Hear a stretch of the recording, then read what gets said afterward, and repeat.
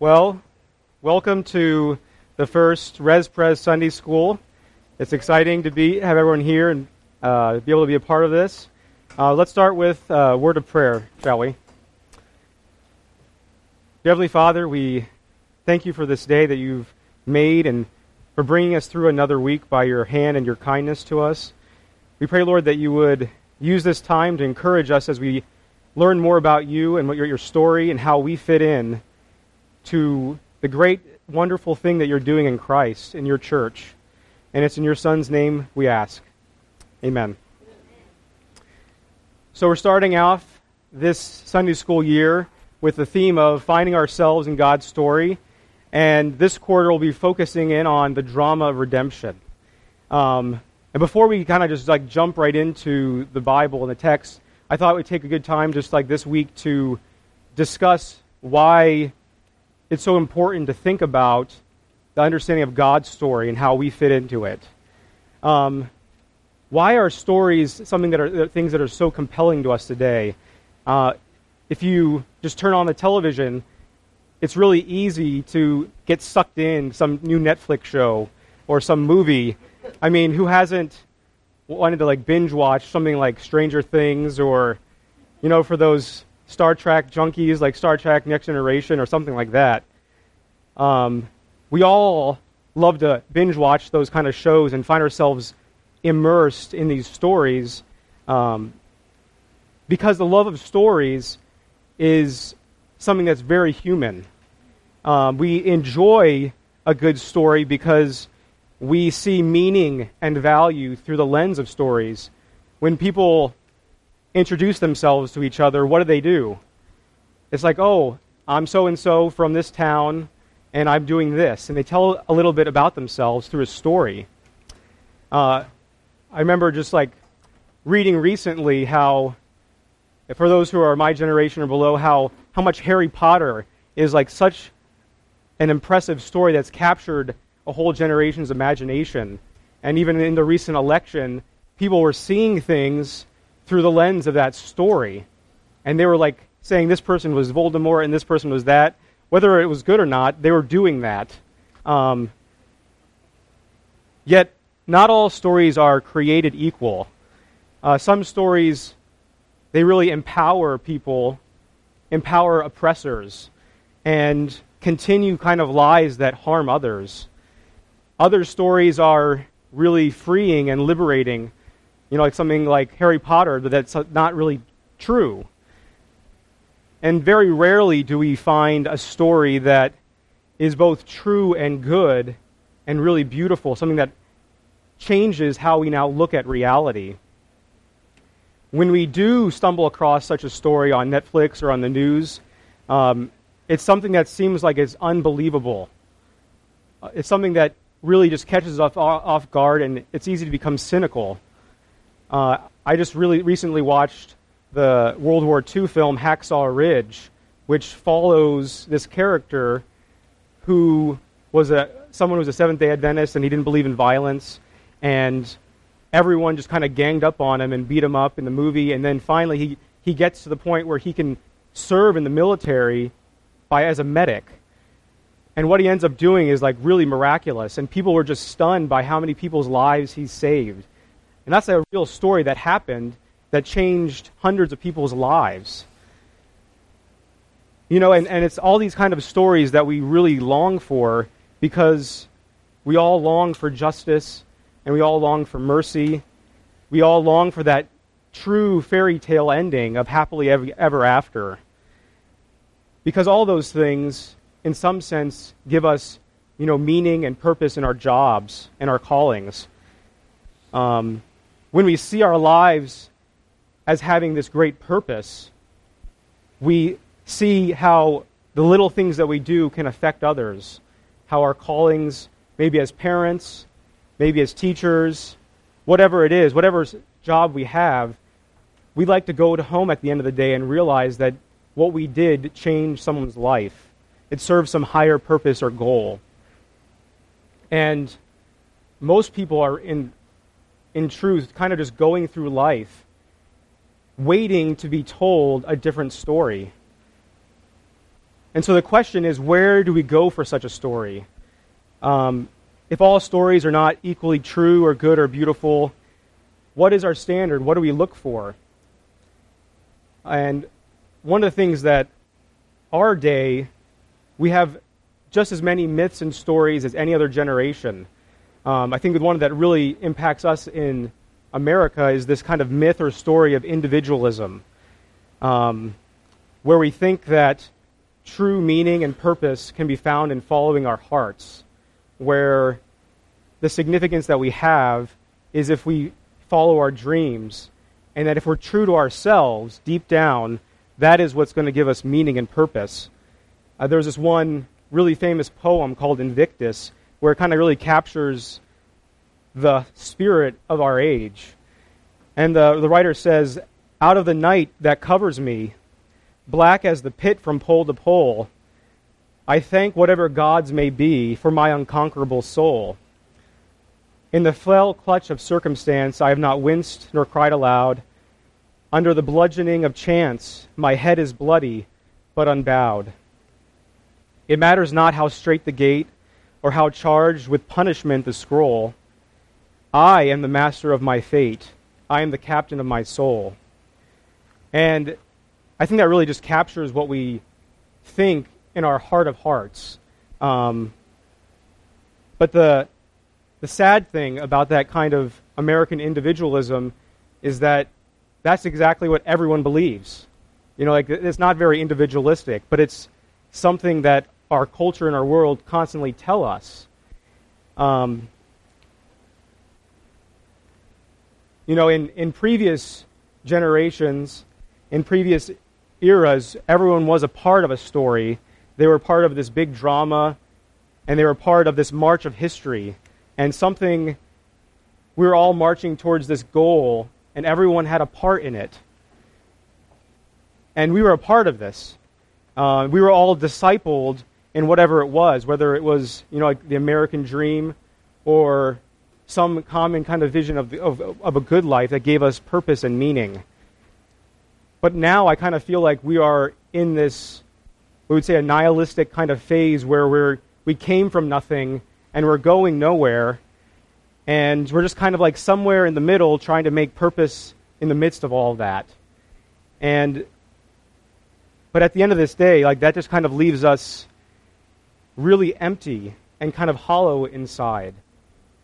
And I don't say that to make everyone feel, you know, sad or guilty about life, but that's just very much the product of the story that our age tells us. That the sad irony is that when we do follow our hearts, when we do follow our dreams and think that, you know, that meaning comes from creating our own story and identity, that's actually when we cut ourselves off from everything and we feel hollow at the end. That's when we cut ourselves off from what truly gives us meaning and purpose. Because if most people were really honest with themselves, we're kind of just going on, living lives of quiet desperation. But I think that that's, you know, really where God's Word is so relevant to us. And it comes to us as we find ourselves in God's story. When we actually submit ourselves to the script that He's writing and learn and understand the drama where He's placed us in. And then we start seeing this new big picture of reality. This picture of a God who's on this radical rescue mission, who's coming to the depths of this world and saving us. And then on top of that, He's giving us a part in it. He just doesn't leave us bystanders and spectators, but He actually puts us into His story, and He puts us a part of this great battle, this cosmic battle that's going on against sin and death. And He's giving us this new role of discipleship in this world. So the question we want to say is not that do people believe or follow a myth or not, or a story. The question is, which one is it? Which story is giving you meaning and purpose and identity? And which story is discipling you? Because everyone is a disciple of something. And so that's kind of like the outline of what we're going to be talking about the next year. We're going to call it the 4 Ds, which I'm shamelessly stealing from one of my teachers. You have the drama of redemption.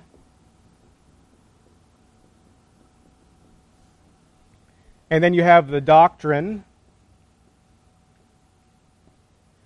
You have the doxology. And then you have discipleship. And so in this first quarter, we're going to be going over the drama of redemption.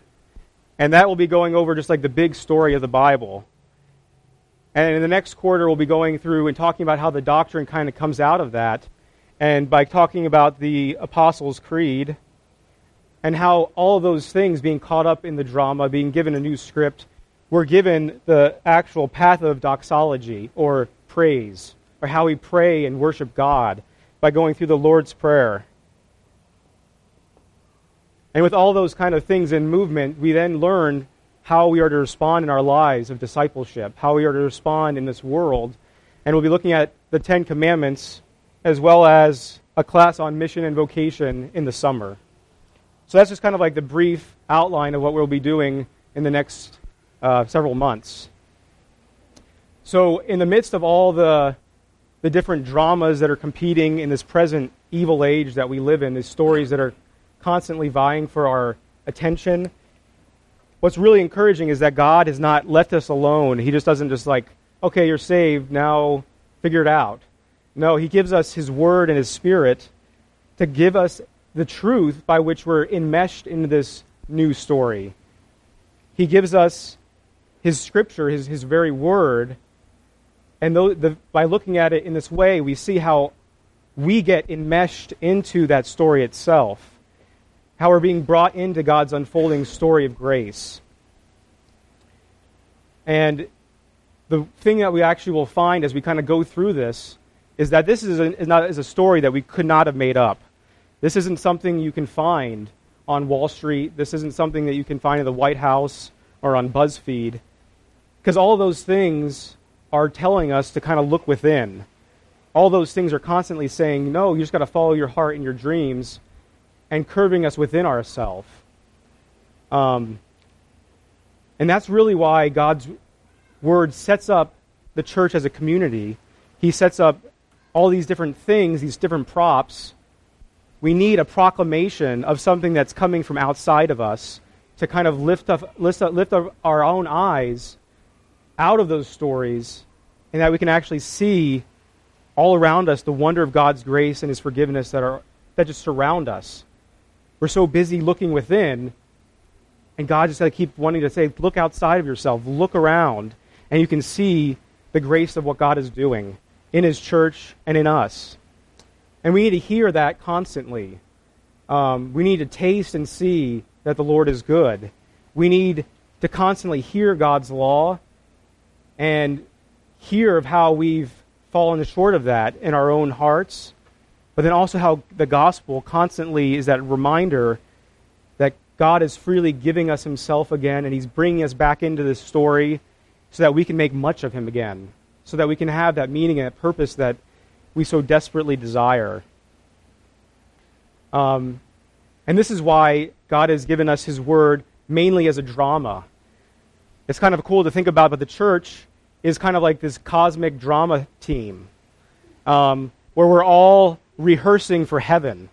We're all actually tasting of the powers of heaven every single Sunday, and God is just constantly peeling back all the fog those stories tell us, all the fog of our present evil age, to show us what is really real, to show us what His grace has done for us. And so the Lord has given us all these props. He's given everything that we actually need. He's given us the script in His Word, and He just is ready for us to come pick it up.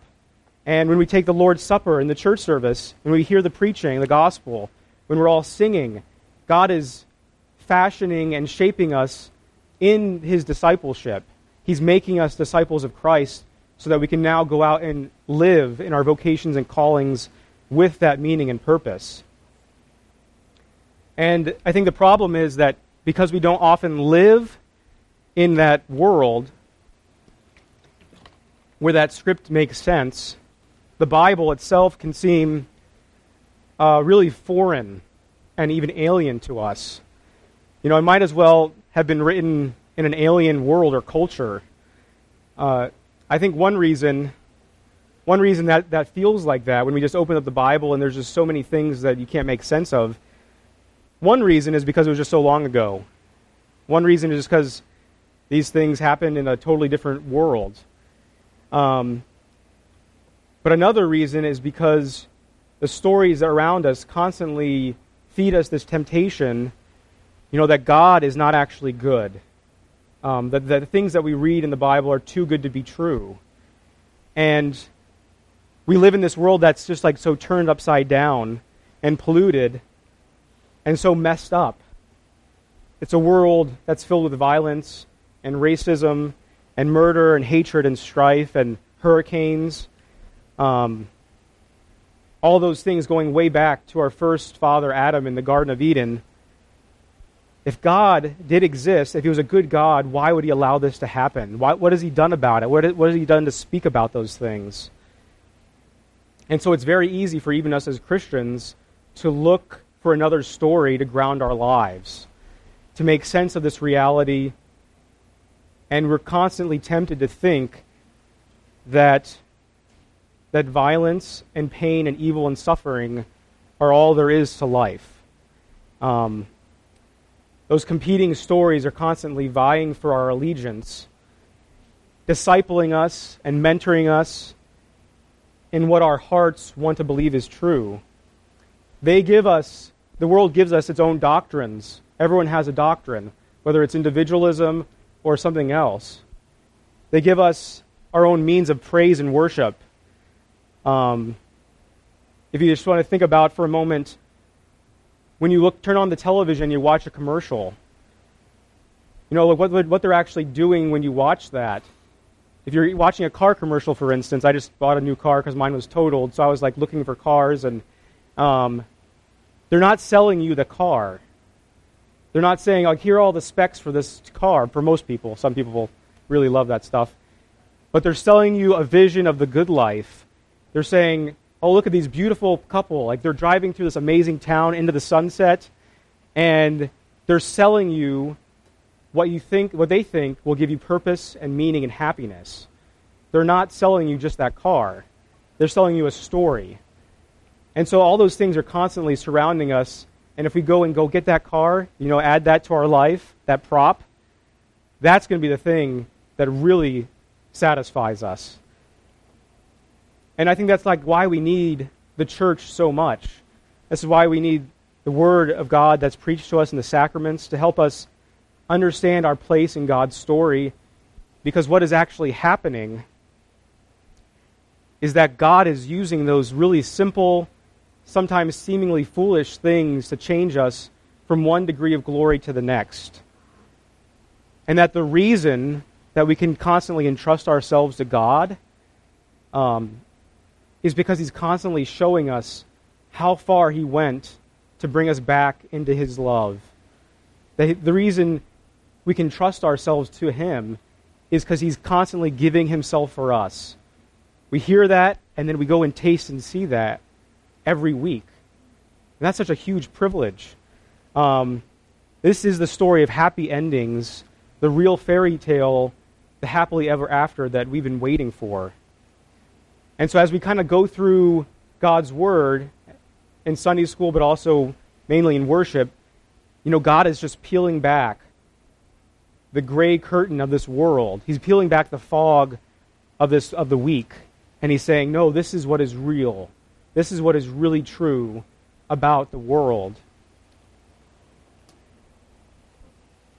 So a lot of times we can approach the Bible and we can look at the Bible, and maybe if we're new to it, we have all those competing visions and all those competing stories going on in our head that want to make the whole thing about us, first and foremost. And we look at the history, we look at all these genealogies, so-and-so begat so-and-so, and these proverbs, all these things that don't really seem to make sense. And it's really hard for us to unlock how it all fits together. We dip into it, and we might look at it and say, okay, what can I find? How do I dare to be a Daniel? What is the morality lesson that I can find in this to be a better person? What is the person's life I can emulate? Or we look at the strange stories and we think, oh, this is like Aesop's fables, or like a nursery rhyme, where it's just teaching me not to, listen to the lion because the lion is hungry and it's going to eat me at the end of the story. That's the whole thing. So we can kind of come to it with all those kind of confused categories, but when we do that, we actually lose the very humanness of the Bible and the very thing that shows how true it is and how God is actually working in the midst of all of these amazingly broken, sinful human beings, and he's still bringing about his salvation, and that the whole thing from beginning to end is pointing to Christ. And so that's kind of like the big picture that we want to get at in the next several weeks, that at the heart of the story of the Old and New Testament, God is saying reconciliation and forgiveness and peace and this mercy and grace are what I want to bring you into. And that's actually the most real thing in this world. And if we understand that kind of unfolding drama, the unfolding drama of God as a creator and who is bringing all of history to the work of Christ, then we can actually see how all the puzzle pieces kind of fit together and how the Bible is a lot easier to understand than we kind of previously thought. So this is the kind of big picture that we want to consider as we start reading the Scriptures, as we're going through it. And so I think our hope for this series as we begin Sunday school is that maybe as you survey your own life, it can be hard to see God at work in the midst of all the havoc, in the midst of all the sinfulness and misery that maybe you see on the news or that even fills your own home. It can be hard to see God working in those situations. But our prayer is really that as we see God at work in his story, in his scriptures, that we begin to see him at work in our own lives. We begin to see how he's using all the props in his drama, and he's giving us this script so that we can find the mercy and the comfort that he has for us. And we can start seeing God at work even in the midst of all those hardships. That this isn't just a story among other stories that's just going to help us as a crutch to get it through life, but it's actually changing reality. It's actually ushering us into this new world that will one day be free of sin and death. And he's bringing us into that. So when we see the big picture, we see how it applies to us. We see how we are a part of that. So for the rest of the time today, we're just going to jump right in. If you have your Bibles with you, or on your phone or anything, or you can share with a neighbor, we want to turn to the beginning of the Bible, the very first book, Genesis, in chapter 1. So as we open up this really momentous chapter of the Bible, we read these amazing words that in the beginning, God created the heavens and the earth. And this is really a summary statement of all that he has done, but it really culminates at the end when he creates man and woman. With Genesis 1:27 saying that, so God created man in his own image. In the image of God he created him, male and female he created them. And so the big thing that we see at this very beginning of the Bible that God is saying is that you are not an accident, that mankind was created with purpose and meaning and dignity. The whole world was created very specifically, and God didn't just let, create us by mistake or because he was like super needy, or providence just didn't fashion us and we just didn't evolve blindly by accident or chance. God intentionally creates everything that exists, including you and me, and he does it so for a purpose. We were already talking about it a little earlier, but you'd think that by the 21st century, mankind would figure out what that purpose is. But people are still going around the world trying to figure that truth out and searching for meaning. And unfortunately, most people, they don't go back to the beginning with God. As we said so before, it's in the present with ourselves. But what this ancient account of creation tells us is something really important about who God is and then who we are. And so this is what we're going to be exploring a little bit for the rest of our time today, and then next week we're going to look at what it means to be made in God's image. So first we'll look at the creation account and what it tells us about God, and then we'll consider who we are in light of Genesis 1, and we'll conclude this lesson with the purpose for which God created the world, and just really thinking through practically like what that actually means for us for day to day. So first, let's think about how God is being spoken of in this passage, in this section of Scripture. I think one of the really striking things about the creation of heaven and earth is how the Bible story differs so much from not only ancient accounts of creation, but modern ones as well. There were all kinds of stories circulating around the time the Bible was written in the ancient Near East, which is just like pretty much where it was written. What we think of the Middle East today, maybe northern Africa, there was often spoken of this creation account where this is cosmic battle, where these two equally powerful gods are duking it out. One famous story has this warrior god fighting this dragon who's chaos and death. And they're just these equally powerful creatures that are just duking it out. And eventually, the warrior kills the dragon, and he slays the dragon, and out of the guts of the dragon, the whole universe is created. It's a pretty fun story. And this victorious God, conquers his enemy, and the world is created out of this strife. If you think about today, we have very similar concepts of when we think about the yin and the yang, where we have these two equal forces of power just kind of like balancing each other out with karma. And as long as we're constantly like in that system, there's just this constant strife between those two things. Or if we think of like the idea of evolution, the whole idea of survival of the fittest, that everything is just, that exists today because it's just been this onslaught of small creatures just battling it out and duking it out, trying to survive. And only the strongest really survive in this world. But that's what we don't see that in Genesis 1. It doesn't start off with this cosmic battle between good and evil. We just read, in the beginning, God. So rather than this conflict and violence being at the heart of the universe, we see a story of creation with this cosmic creator. No one existed before him. He's second to none.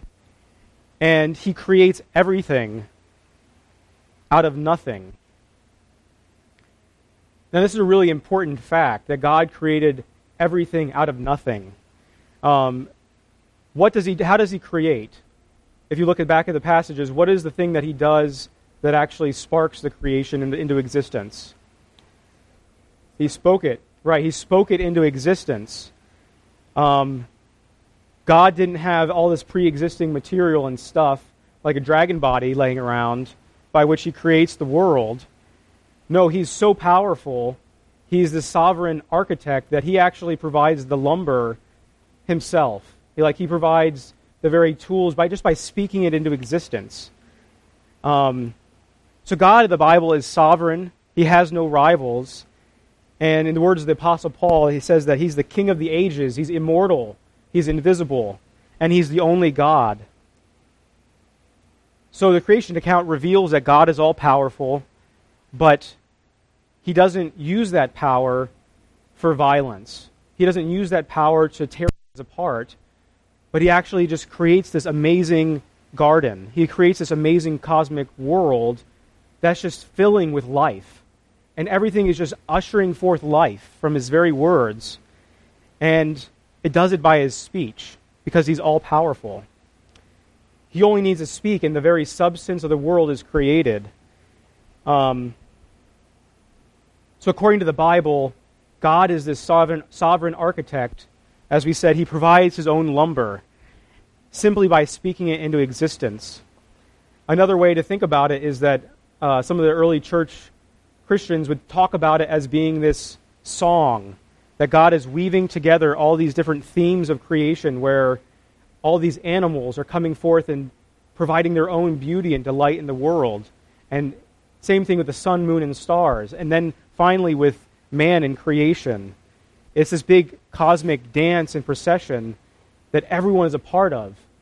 And it's created for life and light and joy and purpose. And God is doing that intentionally. You know, since he's good, what do we hear constantly throughout this whole entire chapter? How does he end each section? What does he say at the end of every section after he creates something? He said he saw it and he said that it was good. God sees everything that he creates out of nothing and he's delighted in it. He created us so that we could make much of God.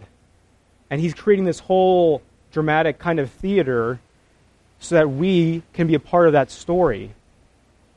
And God saw everything that he made, and he beheld, and he saw that it was very good. And there was evening and morning and the sixth day.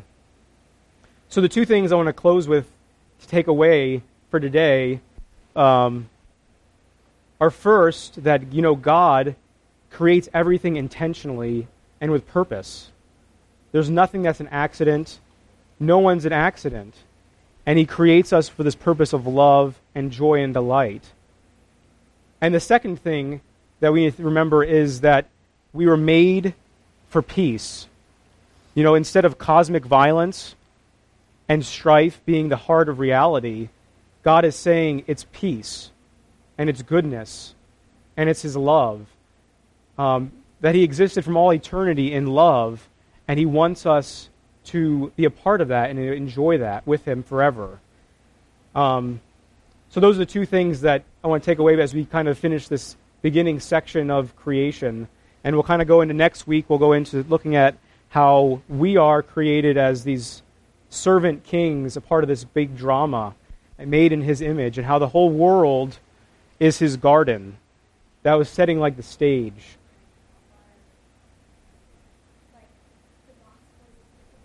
But let's close with a word of prayer. Thanks so much for coming, everyone. Let's pray.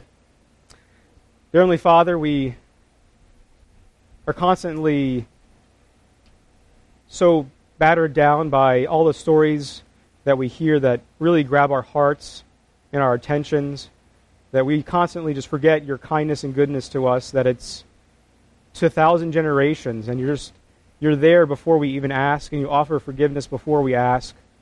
And the whole purpose of your creation was so that we could really delight in you and be a part of that love that you've had for eternity. We pray that you'd prepare our hearts now for worship, and you'd strengthen us through the service, and be with Rob and all those who are leading us in worship, that they would extol your riches and your mercy to us. In your Son's name we pray. Amen.